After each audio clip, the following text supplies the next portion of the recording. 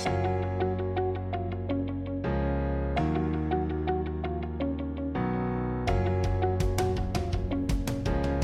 all, welcome back to A Shared Word, where my friend Sandy Crest and I get to talk about our two different traditions, Sandy from the Jewish tradition and myself from the Christian tradition.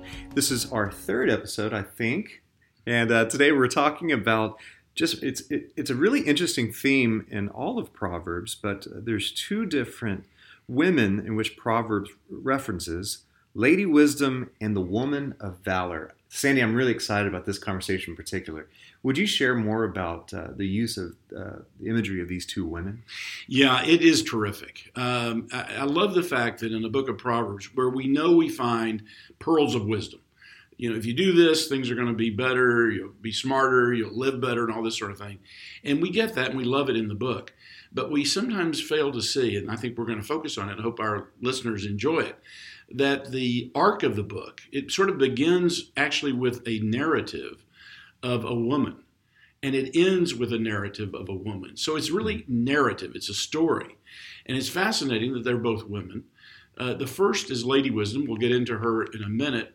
Sort of an idealized version of wisdom, a creation of God.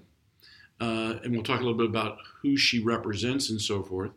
And then we go to the back of the book of Proverbs, from the beginning to the back, and we find a real flesh and blood woman, a woman of valor. And we learn about her characteristics and the way she lives, as if to say they're ideals of how we should be and what we should do. And in this first woman, this idealized woman, and then we see it acted out, practiced in the world, which is really, I think, the book sort of speaking to us. We're giving you some ideas, but then you've got to take it into your lives and live it out. It's interesting in the context of the Bible, where I think a lot of modern women don't see role models. Yeah. Sometimes they think that it was a patriarchal society. I think it's really rather lovely that we have very powerful role models of strong, beautiful, effective, productive women in this idealized and practical version.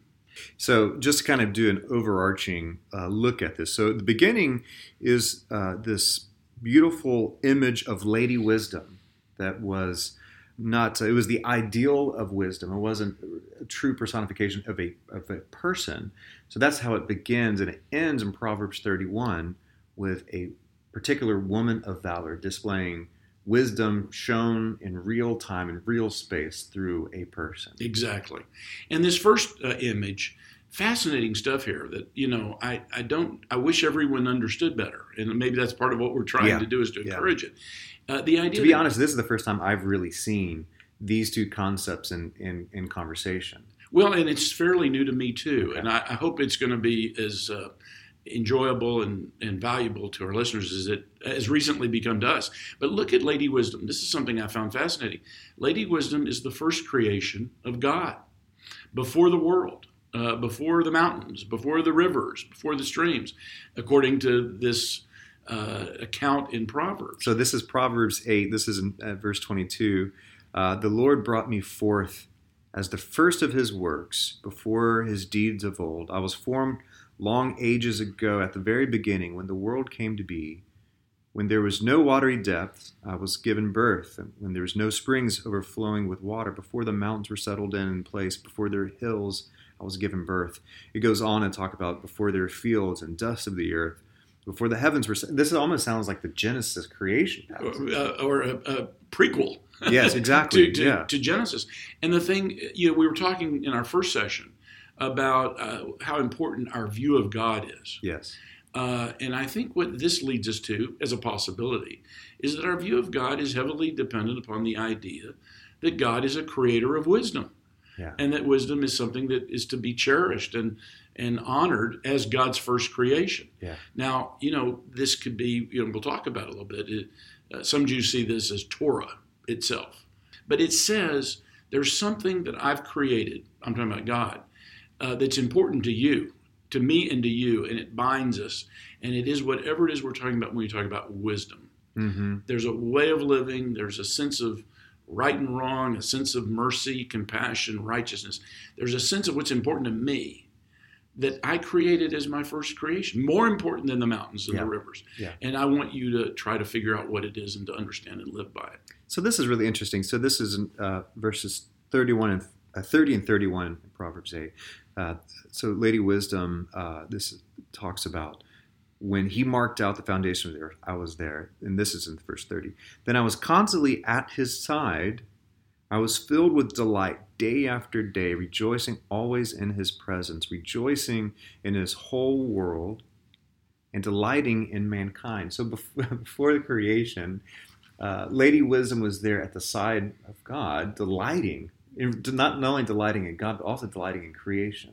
I think it's just fantastic. And I certainly, as a listener to that story, I want to know more about her. Yeah. I want to know what she was thinking or what purpose she had. And in this same chapter, we get to, Mark, and I like your opinion on this, we get to see her begin to act in the world with us. Now we're on the scene. Human beings are on the scene. And now we see her calling out and raising her voice. This is in chapter 8, verse 1, 2, and 3. Atop the heights, along the way, at the place where pathways diverge, she stands and she cries out to us to pay attention. What do you make of the way we're introduced to her there? She's pretty visible, isn't she? Yeah. So what I like about this is, and this is the very nature of God. So God is not passive. Right. And I think that's a misconception of who God is, that God is some distant, removed force or being. And what we actually see here is a picture of Lady Wisdom actually raising her voice to all mankind, calling out. That Lady Wisdom is actually seeking to speak truth and wisdom into the life of people. And the thing that's interesting to me is, so how come we don't hear it? And I think wisdom is there for those who hear. Wisdom is there for those who are attentive and humble. And that's the big question. Yeah. Are we actually seeking out to hear from Lady Wisdom? Well, and I think that's what the book is all about. I think that's what we're trying to do. We're trying to kind of build a little movement for people to attune their ears to hearing her. And I think that's what this book is all about. God wants us to hear what wisdom has to say. And he's made it fairly easy for us. She's atop the mountain. She's where pathways diverge. That means a lot of us, like from our traditions or other places, come together. She's accessible to us. Now, we may or may not hear her. Yeah. But she's there for us if we want to, if we make the effort. And then we begin to see in these verses, we begin to get a hint of who she is and what she stands for. We see in 12 to 21, she provides knowledge of designs. She hates evil. She hates pride and haughtiness, duplicity. But with her, on the positive side, is counsel and wisdom and understanding and strengths and righteousness for leaders to be able to judge righteously. And she says, in answer to what you just said, in verse 7, I love those who love me, and those who search for me shall find me. Yeah. So she's accessible. Yeah. To your point earlier, the very treatment of the way in which we hold this wisdom, these words, will teach us whether or not we truly long for wisdom in our life. Right. And so it's almost the writers of this wisdom literatures using this device of Lady Wisdom to make it a personification so that we might listen to her more carefully through these words. And that's a beautiful, beautiful tool that's being used here, it seems. Absolutely. And it shows you kind of how to do it a little bit. As we said at the beginning, by going through all the wisdom statements in Proverbs to the very end, to chapter 31, where you have a person, maybe like you and me and our listeners, who paid attention and heard her voice, Lady Wisdom's voice. Now we see a woman who's in flesh and blood. Yeah. And we're seeing descriptions of how she lives and how she acts, as if to say, this is the manifestation of the wisdom that God created and that Lady Wisdom represents. And now all of a sudden we begin to see verses of a real life person in action. So let's take a look at it. Okay. So we picked a few verses, Mark, that we wanted to go through, and I wanted to ask you a question about it. In verse 16, for example, she envisions a field and buys it. From the fruit of her handiwork, she plants a vineyard. We could spend all of our time on that one verse. Yeah. But I'm curious first about what trait do you see in her right from the beginning in the statement, she envisions a field? So it's wisdom leads towards a life of discernment. Yeah. So what is wisdom? Wisdom is being able to see a field, see the opportunity, envision its potential, and say, okay, I'm going to risk and I'm going to purchase it. Yeah, and I just want to get practical, because I know we want to make sure that we're talking with folks and ourselves on real world terms. So this idea of having discretion, of having discernment, think about decisions that you make, that we all make, the spouse we choose, a career path, a decision we make, a big decision we make in life. If we have discernment, life tends to go a little bit better for us. And I think what you're saying is that here's a woman who actually, contrary to certain myths about women, she's engaged in commerce. Yeah. But not only does she buy a field, she buys a field with the discernment to understand what will work best, what will be the most productive. That's what you're saying? Yes, absolutely. And that's an important part of wisdom.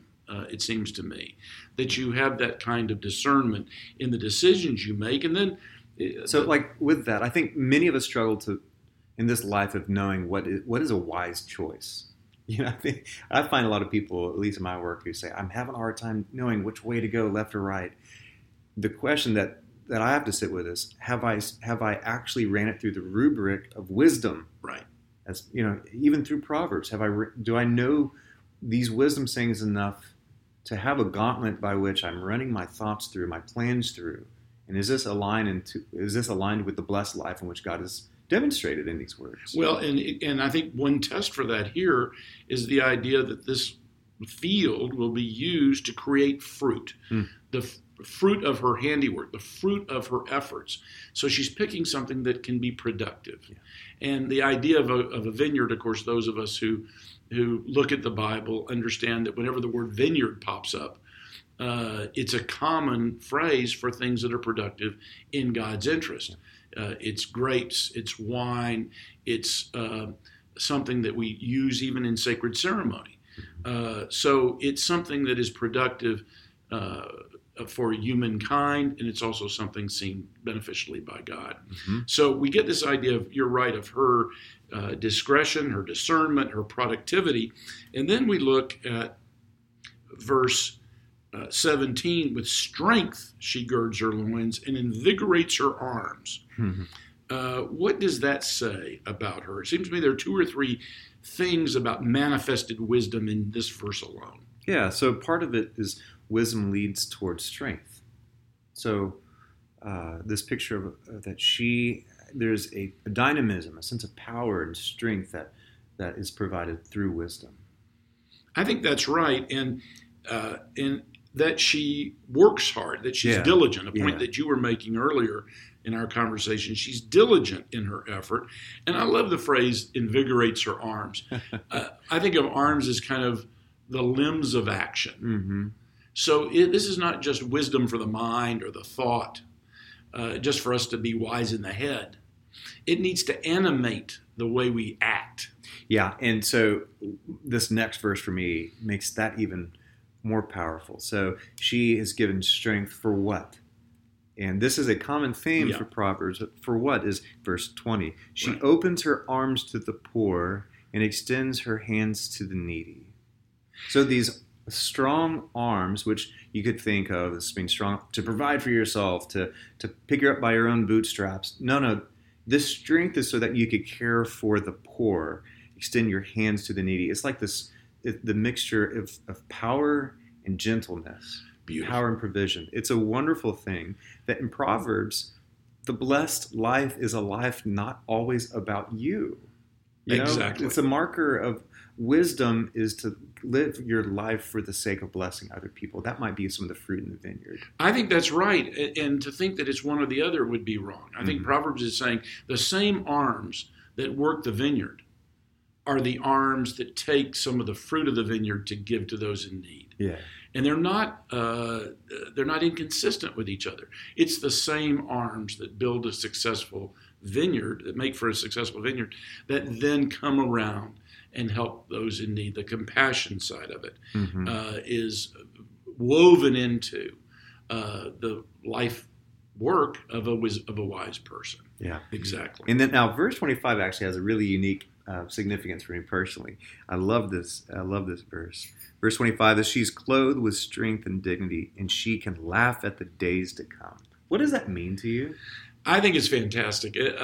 I think it means that whatever happens, and this is, it seems to me, a very important yield of wisdom. Whatever happens, good or bad, she's ready for it.